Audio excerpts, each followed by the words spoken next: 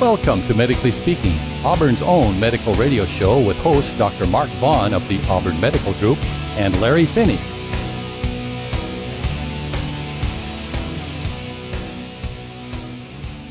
Welcome to another week of Medically Speaking Radio with Dr. Mark Vaughn. And I'm Larry Finney, the not a doctor. Yep, we're here again to talk to you about all the medical news and medical issues that we need to let you people in the foothills know about. Well, what's one of those things? We're going to talk about neuropathy with Dr. Bombach later on. Would that be Dr. Neil Bombach? Yeah, you might remember him from a few shows back when we spoke about, what was it we spoke about with Dr. Bombach? Goodness. Dementia. Okay, I was going to say I couldn't remember. Oops. We need a refresher on that one. Well, no, you insert your own irony joke. We have we encourage people who are Facebook users to get onto our Facebook fan site. It's growing all the time, and we can have communication there. So don't be afraid to ask a question on the, they call it the wall, right, on Facebook. You write on the wall. Oh, they can write to us. They can write questions, and everybody can participate in that. It's a way to continue the dialogue even past the hour on Saturday mornings that we all share. We also have the podcast that's available. It's on iTunes and other podcast aggregators, or you can just find it off of the website and subscribe.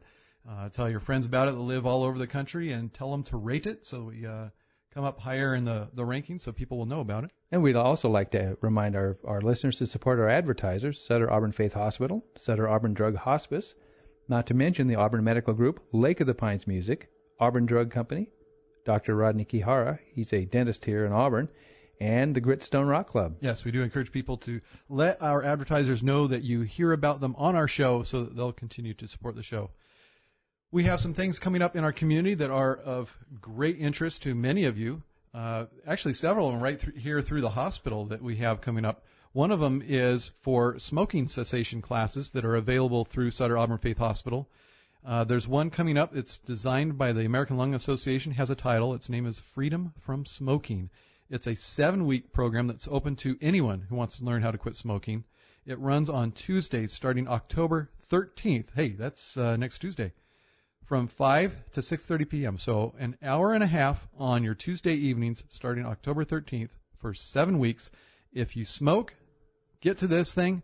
It's a great way to stop smoking, lower risks for your health, and also save some money. I believe that smoking and cigarettes is one of those things they tax. Is that correct, there, tax man? Just like soda. Well, they're thinking about the soda. Don't get me started on that soda tax thing again. Okay. They're going to be talking about trigger identification and using medicines to help with quitting. Not that you have to, but those are some things that do seem to help when you use them. The studies are finding that on any given attempt, someone trying to quit smoking is only able to do it minority of the time. But when you start to combine techniques like using medicine and a program like this, or combining two different types of medicines, the success rate goes up dramatically. And we have another event coming up on the 15th. That'll be this Thursday. The Faith in Flight Barbecue Dinner for a fundraiser benefiting Sutter Auburn Faith Hospital Foundation.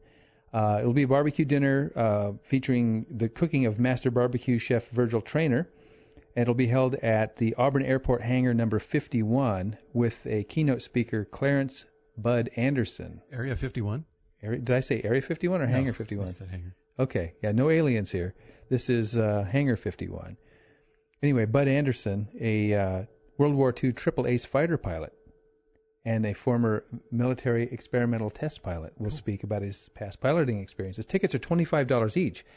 And all proceeds will benefit Sutter Auburn Faith Hospital Foundation. For more information, contact Carol Zobel at area code 530-888-4557 for tickets or more info. And then we also have information, again, through the hospital on free mammograms. You heard that right, free. It's not for everybody. It's for people who do not have health insurance. It's for women. That's true. Yeah, not for men. Even though men do get breast cancer, and some actually die from it. Get out. This is only saying it's for women. Well, we only screen for women because it's not worth it to screen for men, because you're irradiating more people and causing harm to them than you're helping. So one more thing to worry about for me. All right, anyway, carry on. Okay. It is through the hospital, Sutter Auburn Faith Hospital. It's October 24th from 8 in the morning to 4 p.m. And you need to register for it ahead of time. In fact, you have to register by the 14th. That's this next week. So the number that you need to call is 886-6562, and we'll also have that on the website. If you don't catch the phone number, you can always check. Anything like this that we talk about is on our notes page at medicallyspeakingradio.com. Now, when we're talking about free screening mammograms, free means irrespective of whether a person has health insurance or not. No, it's right? Well, it says here available to women lacking health insurance. Okay, that's what I'm talking about. Okay, It's a freebie. Which is a lot of people out there. I have Why? patients who don't get mammograms because of the expense, and this is exactly what I want them to be aware of so they can get. Yeah, why would you miss the opportunity? And finally, Sutter Auburn Faith Hospital is hosting a free educational lecture about colorectal cancer. Now, it's not a pleasant subject, and I've been through the screening myself, and let me just tell you personally, it ain't that big a deal, really. And for what you will learn through the screening, it's well worth it. But if that doesn't convince you, it's a free dinner, okay? If you feed them, they will come. This is going to be at October 29th in conference rooms A, B, and C at Sutter Auburn Faith Hospital. October 29th, dinner will be served at 6, and the lecture begins at 6:30, and the cost is, yes, it's free. It costs you nothing. So to register, you may call Amy Bazzaroni at 530-886-6534, and you may respond by leaving a message, but please include the number of those attending. And again, that number is on our website at medicallyspeakingradio.com under the show notes if you didn't quite catch that. There's a story that came out in Oregon about a person impersonating a doctor. Apparently he was actually performing surgery. Minor surgeries, but 22 years old. Although I'm one of these people who, I think the term minor surgery is an oxymoron. Anytime you're taking a knife, to me, that's not minor. But the story basically says this: man did surgeries as a fake doctor. A 22-year-old Crooked River Ranch man, and it says that this guy lives in Crooked River Ranch. Go figure. This is in Oregon. Was arrested and charged with impersonating a doctor, giving out drugs, and performing minor surgery. Scott E. Hansen, who has no medical training, performed minor surgery on at least 3 people, according to police. He claimed an affiliation with a local hospital and first convinced a longtime friend that he was a doctor. That friend, according to the police, then referred others to Hansen. Now, let me get this right. He's 22 years old. 22. Has a longtime friend. Yes. Okay, so if he's known him for 4 years, he's known him since the age people graduate from high school. Probably. And he convinces this guy that he's a doctor. Yeah. I'm wondering about the friend. Well, anyway, he got away with it. The police searched his home, but other than saying they found medical supplies, they wouldn't specify what else was found there. And he did these surgeries in people's homes. This is true outpatient surgery. He comes to your house to do it. I mean, what could be finer? House call surgery. House call surgery. We'll take care of that. So, get up here on the table. But the article helpfully informs us that Oregon requires a license to practice medicine in their state. Yes, and in California, people practice medicine under all sorts of licenses that the state boards have chosen to recognize. Well, the article ends with some very helpful information that I would like to pass on. Although none of the victims was seriously injured by Hansen's surgeries, the medical board fellow says, as far as I know, they're okay. We suggest they be seen by a real doctor. Now, we joke about this, but how can one check to find out if their doctor is real? You ever have that experience? Oh, well, you just go to the state board website. Right.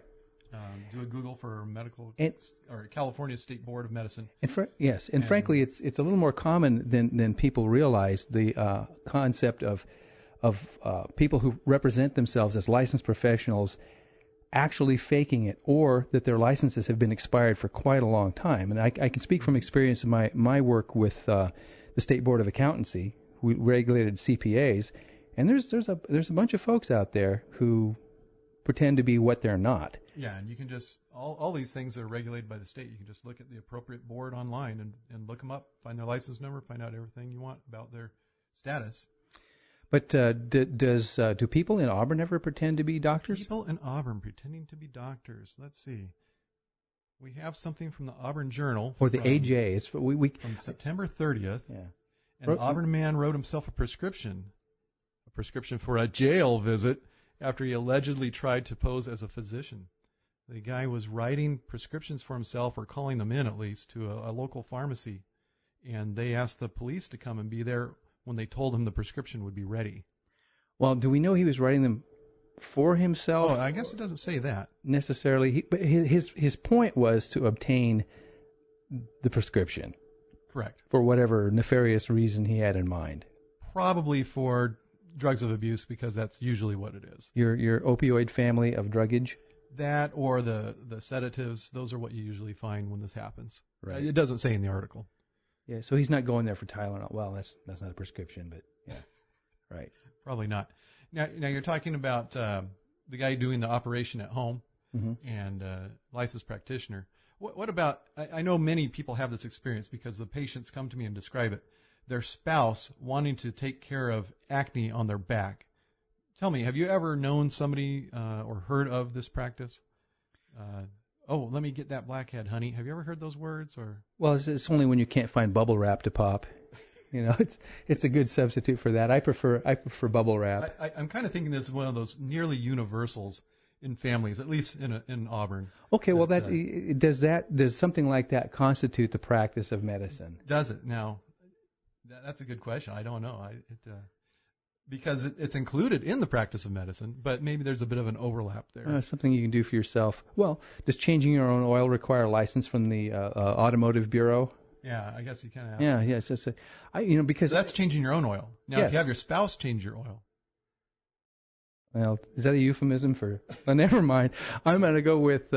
Look, I would picket in the streets for my right to pop my own zits. Okay, I don't want the government. I don't want the government telling me what I can do with my skin. I can see it on Proposition 1A right now. It's going to be in the next election. The government taking away your right to pop your own zits. What do we have coming up after the break? Well, we have our interview with Dr. Bombach. College students have been known as a culture to use, pharmaceuticals recreationally. I've heard of that, yeah. Well, we found an example here of them using it, kind of like athletes would use steroids. That's right. Testing for academic doping. This is an article from the AP.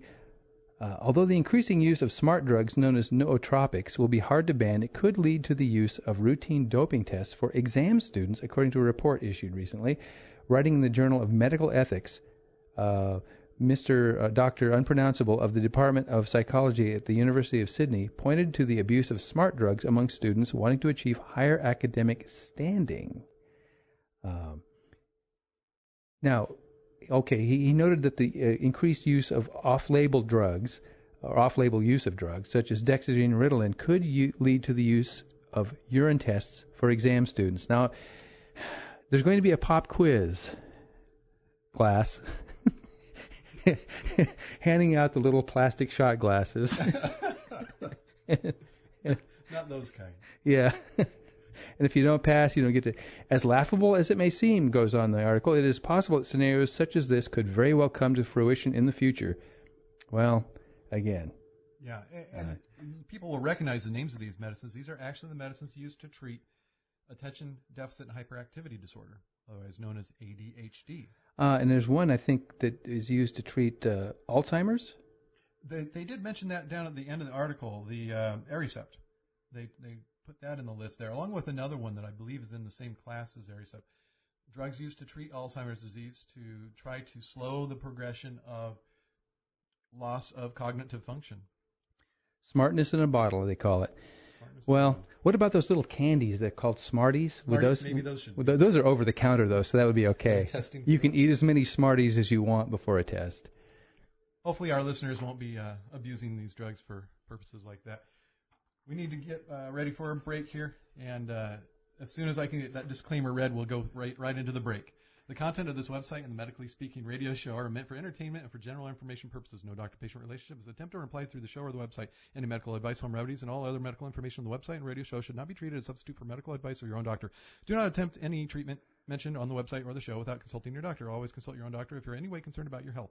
If you need a doctor and live in Placer County, call Jen at 886-8630. Again, that's 886-8630. If you have a medical emergency, call 911. Medically Speaking Radio, Dr. Mark Vaughn, Auburn Medical Group, KHI Radio, and our sponsors are not responsible for any diagnosis or treatment made by anyone based on the content of this website or the Medically Speaking radio show. In addition, the views and opinions expressed on the show or linked websites are not necessarily those of Dr. Mark Vaughn, KHI Radio, the Auburn Medical Group Incorporated, or any of the show sponsors. Time. That is a new world record. Ladies and gentlemen, Dr. Mark Vaughn has read it in a new world record time. Gritstone Rock Club is Auburn's premier climbing and fitness facility. They offer rock climbing instruction for climbers of all ages and ability levels. In addition to classes, Gritstone Rock Club hosts birthday parties, has a team-building ropes course, and provides professional outdoor instruction. If you want to climb with Gritstone Rock Club, contact them at 530-885-ROCK or online at gritstonerockclub.com. Larry, have you ever been to Auburn Drug Company? Yeah, that's the one with the marble soda fountain at 815 Lincoln Way. Yeah, right there in front they have the marble fountain, and in back is an independently owned pharmacy right here in Auburn. And that thing has been around for a long time. Since the 1800s. They are so great because they actually fill your prescriptions when you ask them to, unlike the chain drug stores that make you wait. You know, and waiting there wouldn't be a big crime because, heck, you could always go to the soda fountain. That's Auburn Drug Company at 815 Lincoln Way in downtown Auburn. Give them a call at 885-6524. Few things in life are harder than thinking about serious illness or the death of someone you love. Research confirms that Americans want the basic services that hospice provides: care at home or in a home-like setting, treatment that preserves a sense of dignity and respect, emotional and spiritual support for patients and for their families, and effective pain management. Hospice helps patients and their families deal with end-of-life challenges in a life-affirming, compassionate way that brings dignity, hope, and love to every day of life. This message of love and caring is the focus of hospice care. This message is brought to you by Sutter Auburn Faith Hospice. We can be reached at 886-6650 or click on the link for Sutter Auburn Faith Hospice on the Medically Speaking radio website. Now, back to Medically Speaking with Dr. Mark Vaughn and Larry Finney. Welcome back from the break. We are here now with Dr. Neil Baumbach of Auburn Neurology, and we'd like to speak a little bit about neuropathy and associated disorders with neuropathy. If you were to give us just a basic primer of what neuropathy is and that class of disorders, illnesses, and diseases that are associated with it, could you tell us a little bit about that? Sure. Neuropathy, most people think of neuropathy in the general sense as pain. Now, neuropathy to a doctor and to a neurologist means there is a disease of the peripheral nerve. And the peripheral nerve is any nerve that is outside of the spinal cord or the brain. The central nerves are the ones in the spinal cord and the brain. So any nerve that is outside of that, which goes from the spinal cord out to the target organ, be it the skin on your toe or onto your eye, those are all peripheral nerves. Now, neuropathy means there's a disease of that nerve. That covers all of the different problems that go along with the neuropathy, including neuralgia, which just means a pain, neuritis, which means inflammation of the nerve. Anesthesia is loss of sensation, and that usually refers to when you're being put out by gas for surgery. And then one of the main disorders that's out right now or in the news because of a new vaccine is the neuropathy that comes following or with shingles. Yes, that's right. Shingles being reactivation of the chickenpox virus. Also, the name for it actually is herpes. It's a herpes family of virus. Yes. Herpes zoster being what you call it when it's shingles. We have that, and it seems to be more prevalent in people as they get older. Yes. Although not limited to people at an older age. But there's something different about when you get older and you get shingles. Yes. The reason you get shingles as you get older is you lose your immunity. When you're a kid, you have chickenpox and you develop an immunity to it, and as you get older, you lose that immunity. When you lose the immunity, the virus, the herpes zoster virus, which has been living dormant in your nerve cells close to the spinal cord, they become activated again. The immune system, surveillance system, doesn't recognize the virus, and the virus crawls out to the end of the nerve, and it erupts. It makes little ulcers and sores and scabs, and it's very painful because the nerve itself is what is being attacked and damaged. Is it specific to nerves that transmit pain messages? It's specific to sensory nerves, and it's specific to all of the nerves that travel from the periphery, that is the skin or your toes or fingers, from the periphery to the spinal cord. So that covers all manner of sensation, including sensations of pain, temperature, position, vibration, light touch, 2-point discrimination. So it covers all of those aspects. And it can even cover the motor nerves, which are the nerves that go to the muscles, and it can in some cases cause paralysis, and in some cases even cause stroke. How long does it usually last? Well, the open sores last about 2 weeks, and then it takes about 6 weeks for the sore to heal, for the scab to heal, and for the scab to fall off and develop into what appears to be a more brightly colored skin scar. Are auditory hallucinations often associated with this? Because, for example, I maybe it's just me, but I thought I heard an airplane going by, and I'm hearing blackbirds. I think that's true. Yes, those are probably not hallucinations. I forgot to set the environment here for where we're recording. We're actually recording on Tim Boughton's property. Some of you may know Tim Boughton has Amber Oaks, where they have the berries that you can go and pick, or children go on field trips, and they sell berries out there on Shanley Road off of Mount Vernon and Atwood Roads. It sounds like Tim's leaving. I think Tim is leaving you. That's what that sound is over there. So we do thank him for letting us use this beautiful location for recording, and hopefully using the equipment that was helped to be purchased by Lake of the Pines Music will make it more enjoyable for our podcast listeners. Can listen to this with the stereo field.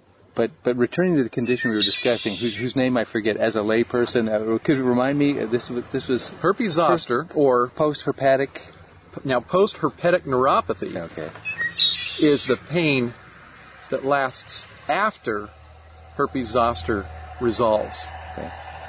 Right, and it's really post-herpetic neuralgia. The nerve remains intact, and neuropathy specifically refers to the death of nerves. Disease of the nerves that causes the nerve to die. The herpes zoster doesn't actually kill the nerve in most cases, although it can.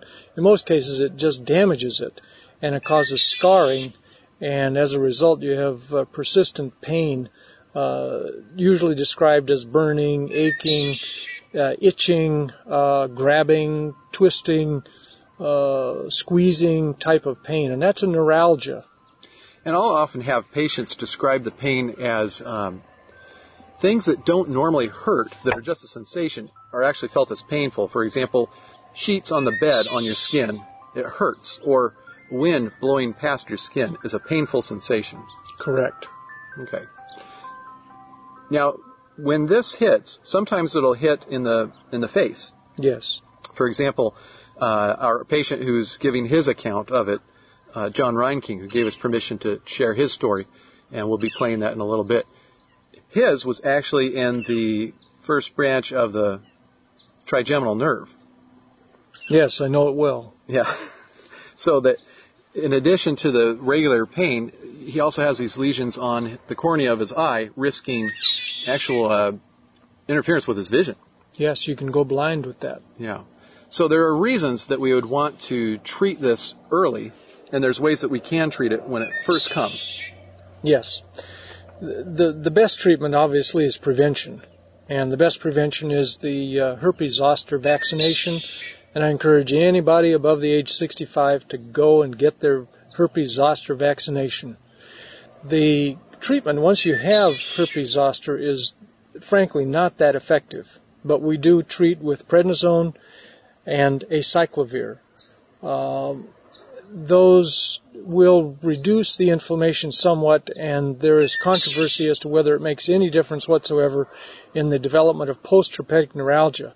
The older you are when you get herpes zoster, the more likely you are to have a residual, continuing, chronic, lifelong, absolutely disabling pain called postherpetic neuralgia. You get to be 70, you have a 70% chance of having that postherpetic neuralgia, 80%, 90 years of age, 90% chance. So very important to prevent the darn thing from occurring. Okay. Is it of any assistance or of any benefit for someone younger than 65 to get this vaccination? Could someone, say, in their 50s or their 40s get it? There's no reason to get it when you're younger than 65 because almost everybody has had chickenpox. And chickenpox immunity is pretty vigorous and maintains itself through your adult life. After the age of 65, it begins to wane, and you need that extra boost. I just want a correction. It's age 60 that it's indicated for. Age 60. Yeah, thank you. I'd forgotten. Anybody over age of 60, we recommend that they Time for me to get one. What we'll do here... This is terrible. I'm getting to be too old. We're going to go ahead and play the actual recording from my office of John Reinking sharing his story. Hi, I'm John Reinking. I'm a retired Placer County Superintendent of Schools and been a resident of Newcastle for the past 22 years and of Placer County for over 45 years. Well, Dr. Vaughn, the experience with shingles started on May 9th, 2008, and that's after you had advised my wife and myself that we probably should get a shot, and it was about a month before I got them. So unfortunately, I did not get the shot, and I ended up with a severe case of shingles that came up over the top of my left side of my head and on my forehead. I was rushed to UC Davis in hospital in Sacramento, and they did save my left eye, which also had some shingles infection in it.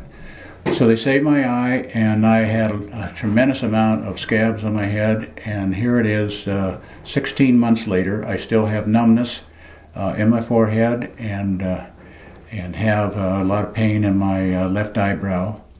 I will add to it, Doctor, that I was going to play in a golf tournament about a week after that, and the guys heard about me sick and saw a picture of me, and about half of them went and got their shot immediately after they saw that, and they still give me a thank you for getting sick for them so they wouldn't get it. So it's been a very painful experience.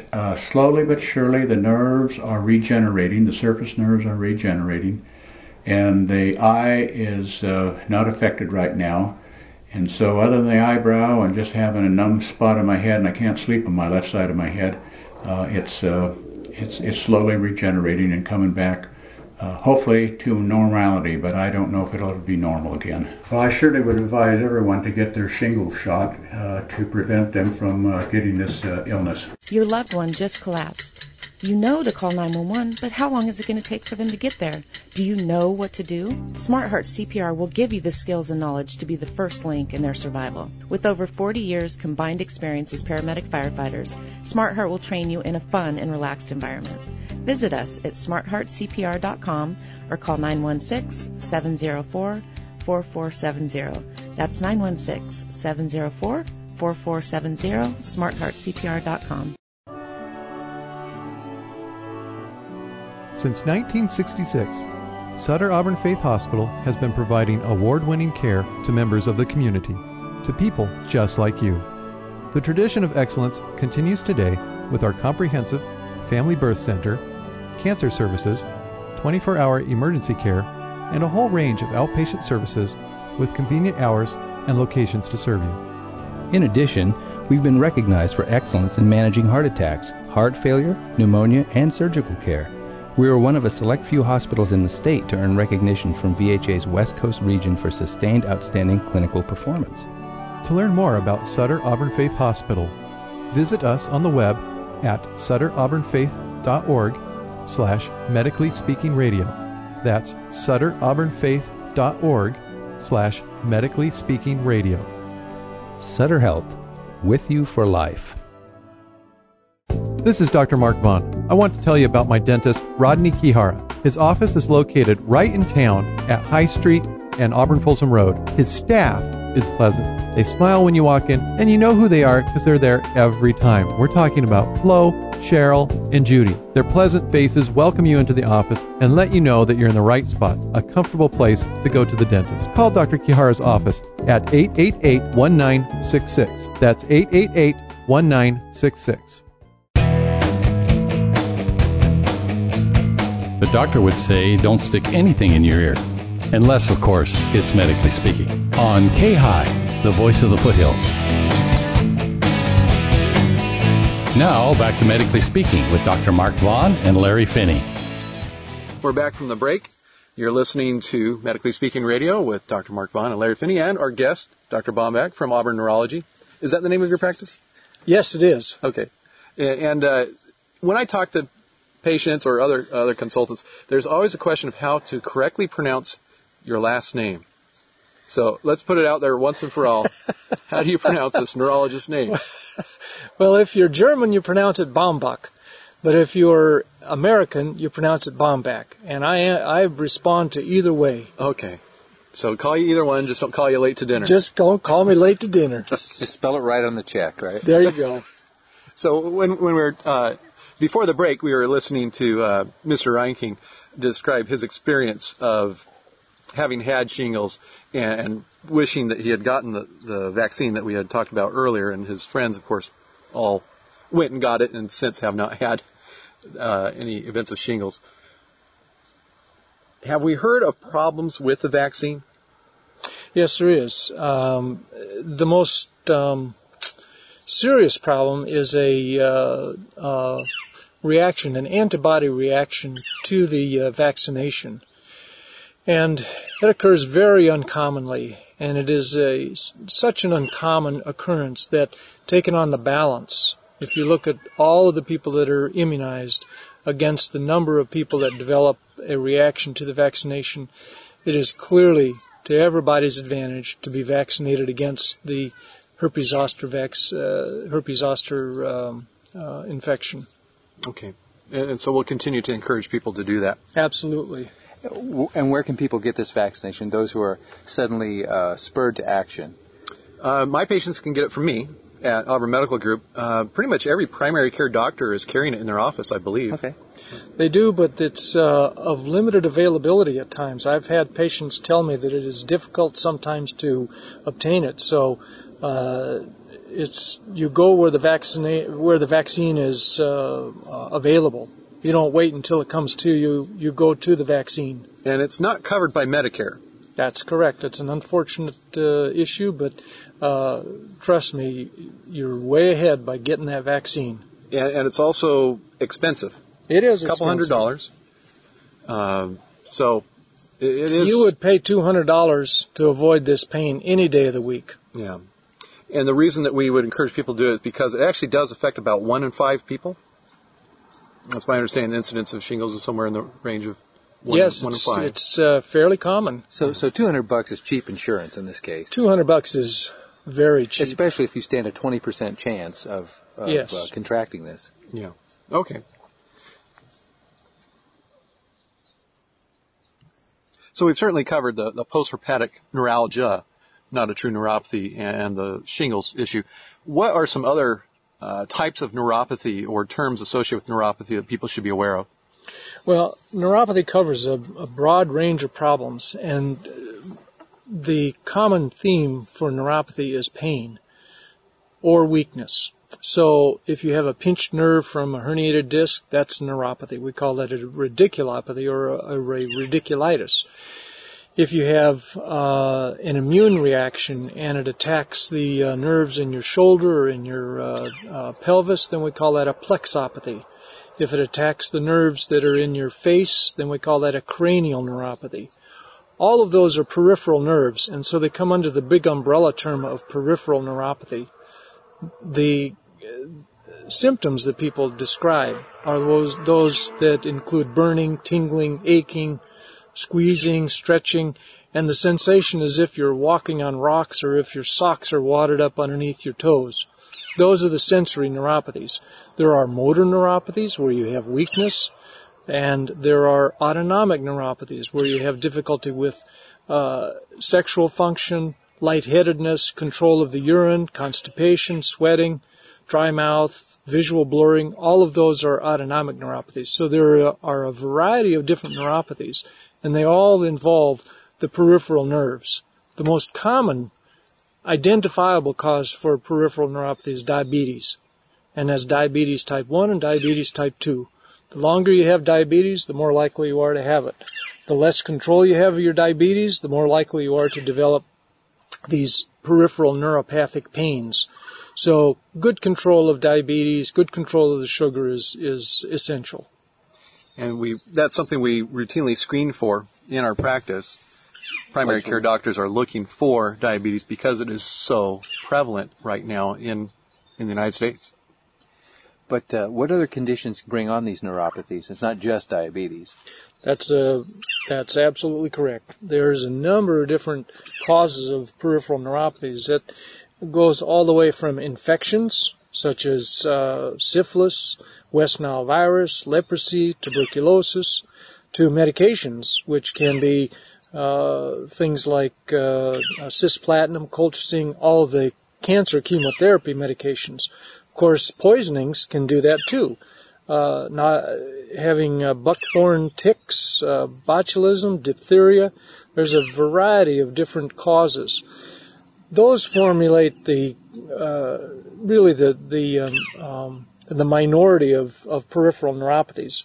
The great majority of peripheral neuropathies are from diabetes, and then you have this large category where we never find the reason. And I tell my patients that once we've ruled out diabetes and underlying cancers and abnormal proteins, most of the time we're not going to find a reason.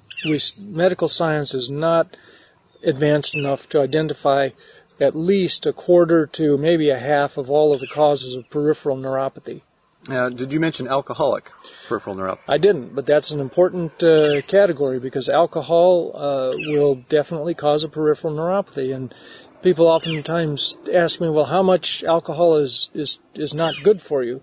And it seems that above 4 drinks a day, that's 4 ounces of a hard liquor, or 4 glasses of wine, or 4 beers.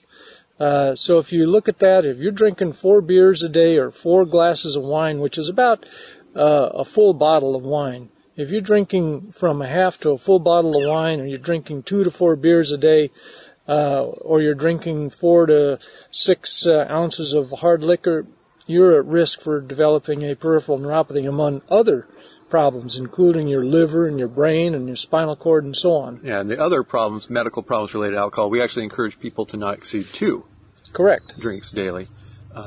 But 4 is what you're saying as far as that's where we start to see people You're over the top. Yeah. 4 is over the top. Okay. And there's actually potential treatment for the alcoholic neuropathy. Well, the treatment for alcoholic neuropathy is stop drinking. Stop drinking. And there's some vitamin deficiencies that people with the alcohol neuropathy often have coinciding with that are causing neuropathic symptoms also.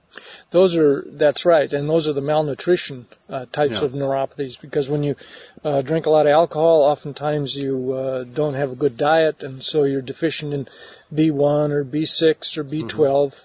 Mm-hmm.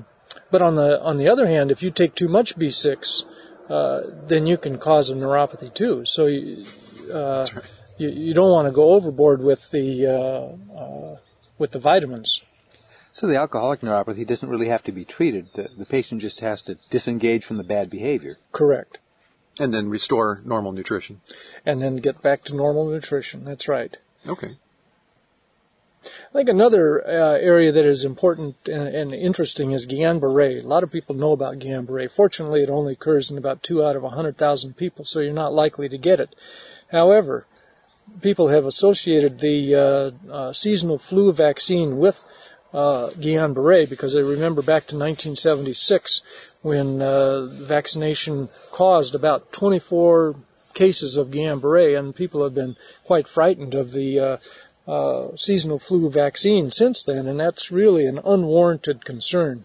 Guillain-Barré is a very uncommon disorder. Fortunately, we do have very good treatment for it, and just about everybody recovers, nonetheless, to be avoided. And we should say that in the trials of the H1N1 vaccine, they did not find Guillain-Barré occurring with it. Now, what is Guillain-Barré? Do we know it by a more common name, or? No, we know it by a more complicated name. Oh, okay. Well, see, I don't want to open up that Pandora's box. So Guillain-Barré is it's a paralysis and numbness and tingling that begins in the toes and is associated usually with back pain follows oftentimes a flu-like illness or a infection with cytomegalovirus or one of the other viruses, and it gradually, progressively paralyzes a person, and left untreated can result in death at least 30% of the time.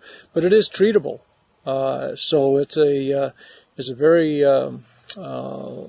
tough diagnosis to make sometimes, because it doesn't always go to paralysis. It oftentimes starts out just with numbness and tingling, not following a cold or a flu, and progresses to some mild weakness. But when it is full-blown, it can be life-threatening, and it is treatable. We have a very good treatment by infusing high doses of immunoglobulin G, and that usually arrests the progress of the disease, and the person is pretty much over it in a matter of days, actually. All right.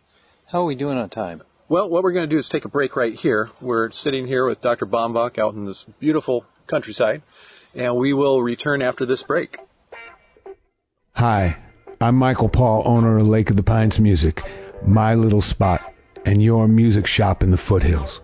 Over 125 kids, young and not so young, are taking lessons every week on almost every instrument you can think of, with the most comprehensive music teaching staff in Placer and Nevada counties. In 4 years, Lake of the Pines Music has established itself as a family-friendly and a fun place to find not only your special talent, but to share it. Students perform at monthly open mic nights, including the kids in our Rock Band 101 program. We sell, we fix, we rent, but many times we just like it when you come in and play, touch, listen. It's your music store. It should be filled with your music. You see, it's all about music at Lake of the Pines Music. Highway 49 at Wolf and Combi Roads. Call 530-268-2500 and just ask for Michael. I don't know much about a lot, but I know a lot about music. This is Dr. Mark Vaughn. I wanted to let you know a little bit about our practice at the Auburn Medical Group. The physician, nurses, and front desk personnel all approach the patient asking themselves the question, how would I want to be treated if I was in the patient's shoes? Listen to what one of our patients has to say about her experience at the Auburn Medical Group. My name is Susie Brown. I just want to sincerely thank that group of people for being there for me in some emergency situations. They are very efficient. Their staff, including their receptionist, even when you call her, she's got sympathy and compassion for you, and when you're ill, that's what you need. The nurse staff is wonderful, and Dr. Vaughn listens to everything you say, and they just get on things. They do not let anything lag. If you need a doctor, call us at 886-8630 or look at our website at auburnmedicalgroup.com. Do you find yourself overspending, overeating, or in unhealthy relationships? Is your anger out of control, or do you struggle with drugs and alcohol? Are you tired of just trying harder to deal with your struggles? If you answered yes to any of these questions, there's help available. Celebrate Recovery is an international ministry that meets locally at Parkside Church, 3885 Richardson Drive, Auburn. Meetings are held every Friday night from 6 to 9:15 p.m. All areas of recovery are welcome. Celebrate Recovery is a Christ-centered, 12-step recovery program that offers real and lasting change. Contact Sheila Dobbin at 823-9911. That's 823-9911. For a listing of Celebrate Recovery locations, go to celebraterecovery.com. We invite you to join us at Parkside as we celebrate recovery.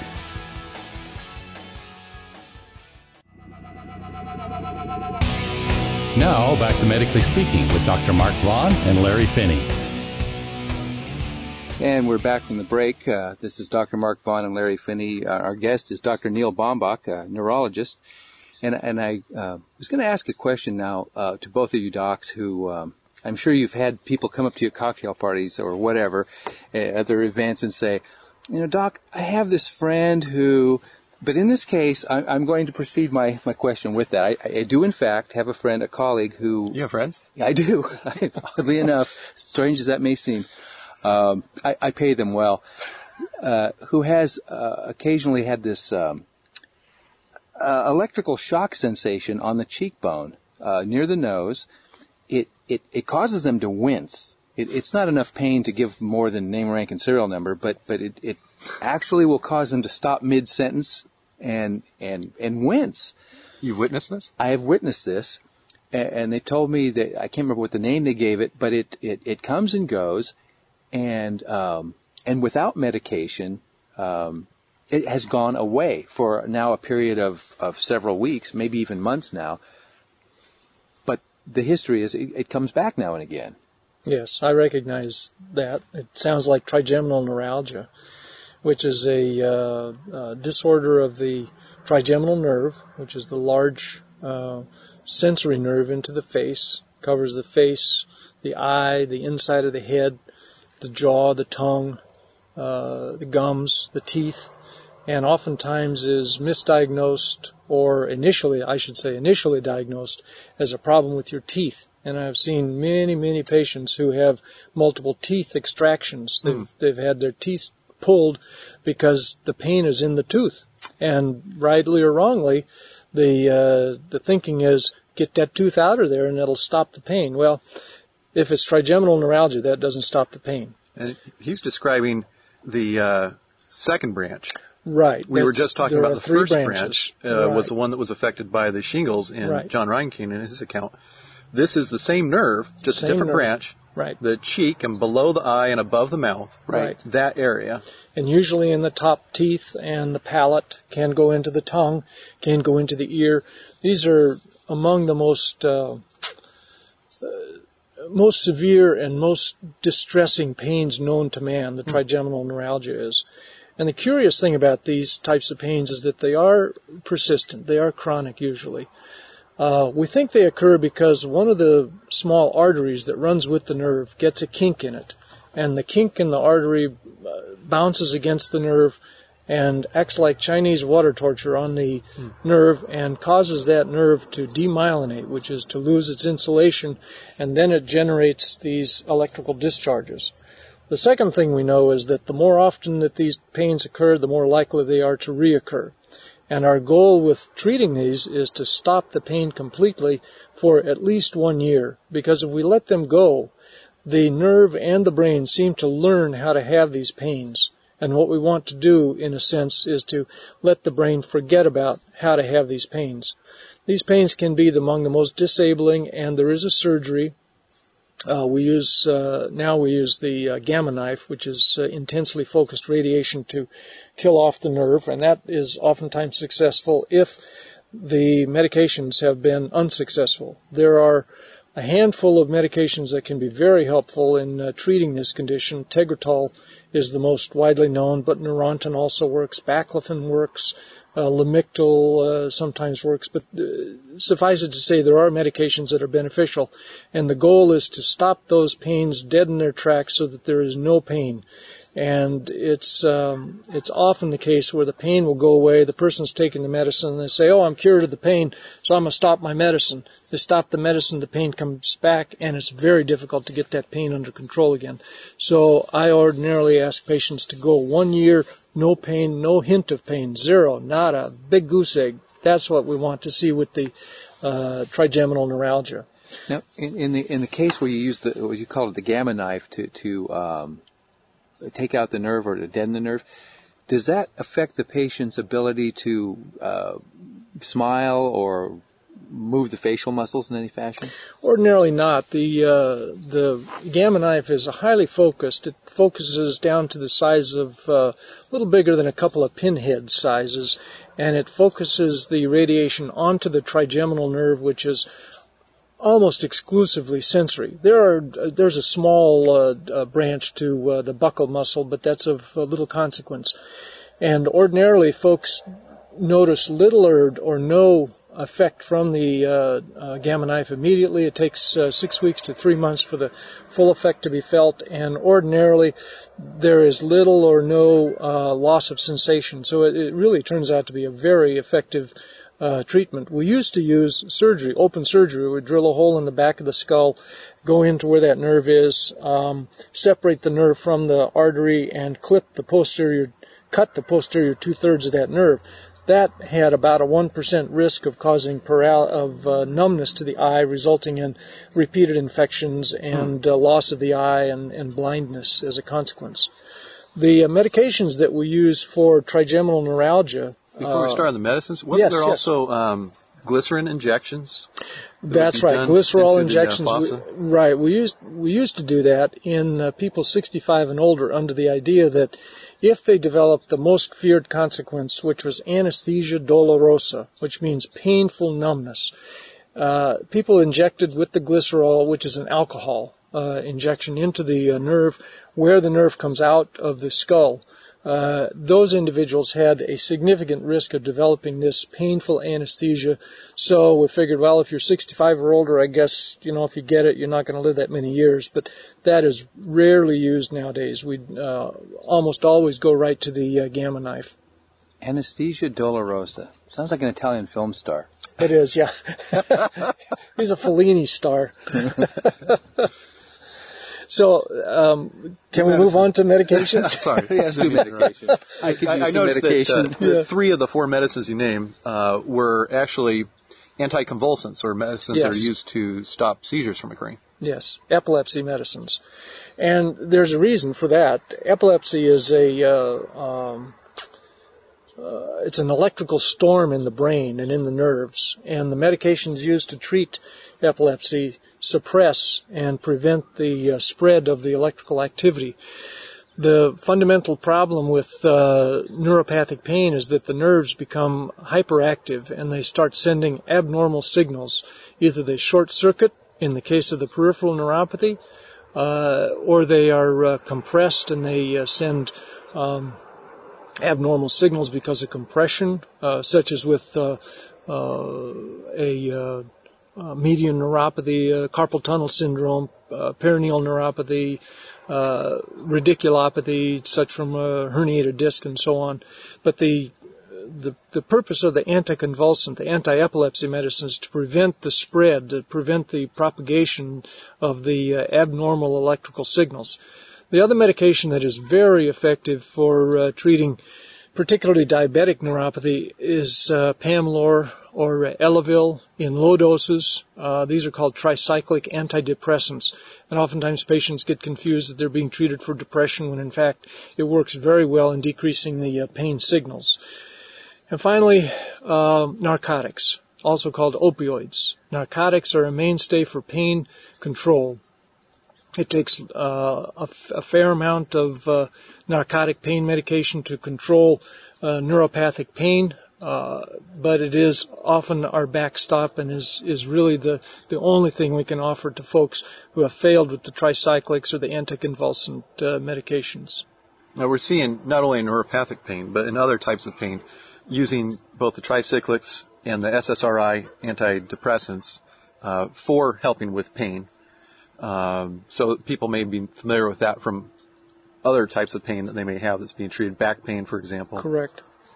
You mentioned the tricyclics. Tricyclics being the type of antidepressant you would have to take multiple times daily, 3 times daily, twice daily, and that had a lot of side effects. They were popular in the early 70s and have since been replaced by others, but do a great job as an additional agent to help with these pains. Oftentimes it's used in combination, what we call adjunctive treatment. That reaches us to about the end of our discussion of neuropathy with Dr. Bombach, or Bombach. You'll go with by either. Either one. We sure appreciate you joining us out here in this beautiful environment to talk about this subject. We want people to remember to visit our website at medicallyspeakingradio.com. Those who are Facebook users, we invite you to become a fan of the show at Facebook. And those of you who are using the podcast, please enjoy the stereo podcast. We've now converted to all stereo podcasts. And you may need to resubscribe by going to whatever your podcast aggregator is, iTunes or whatever, and resubscribing so that you can make sure you continue to get it, because we did change our feed. Until next week at 10 o'clock on K-High, the voice of the foothills, AM 950, or medicallyspeakingradio.com or khi.com. This is Dr. Vaughn, Larry Finney, and our guest this week, Dr. Bombach, saying stay in good health.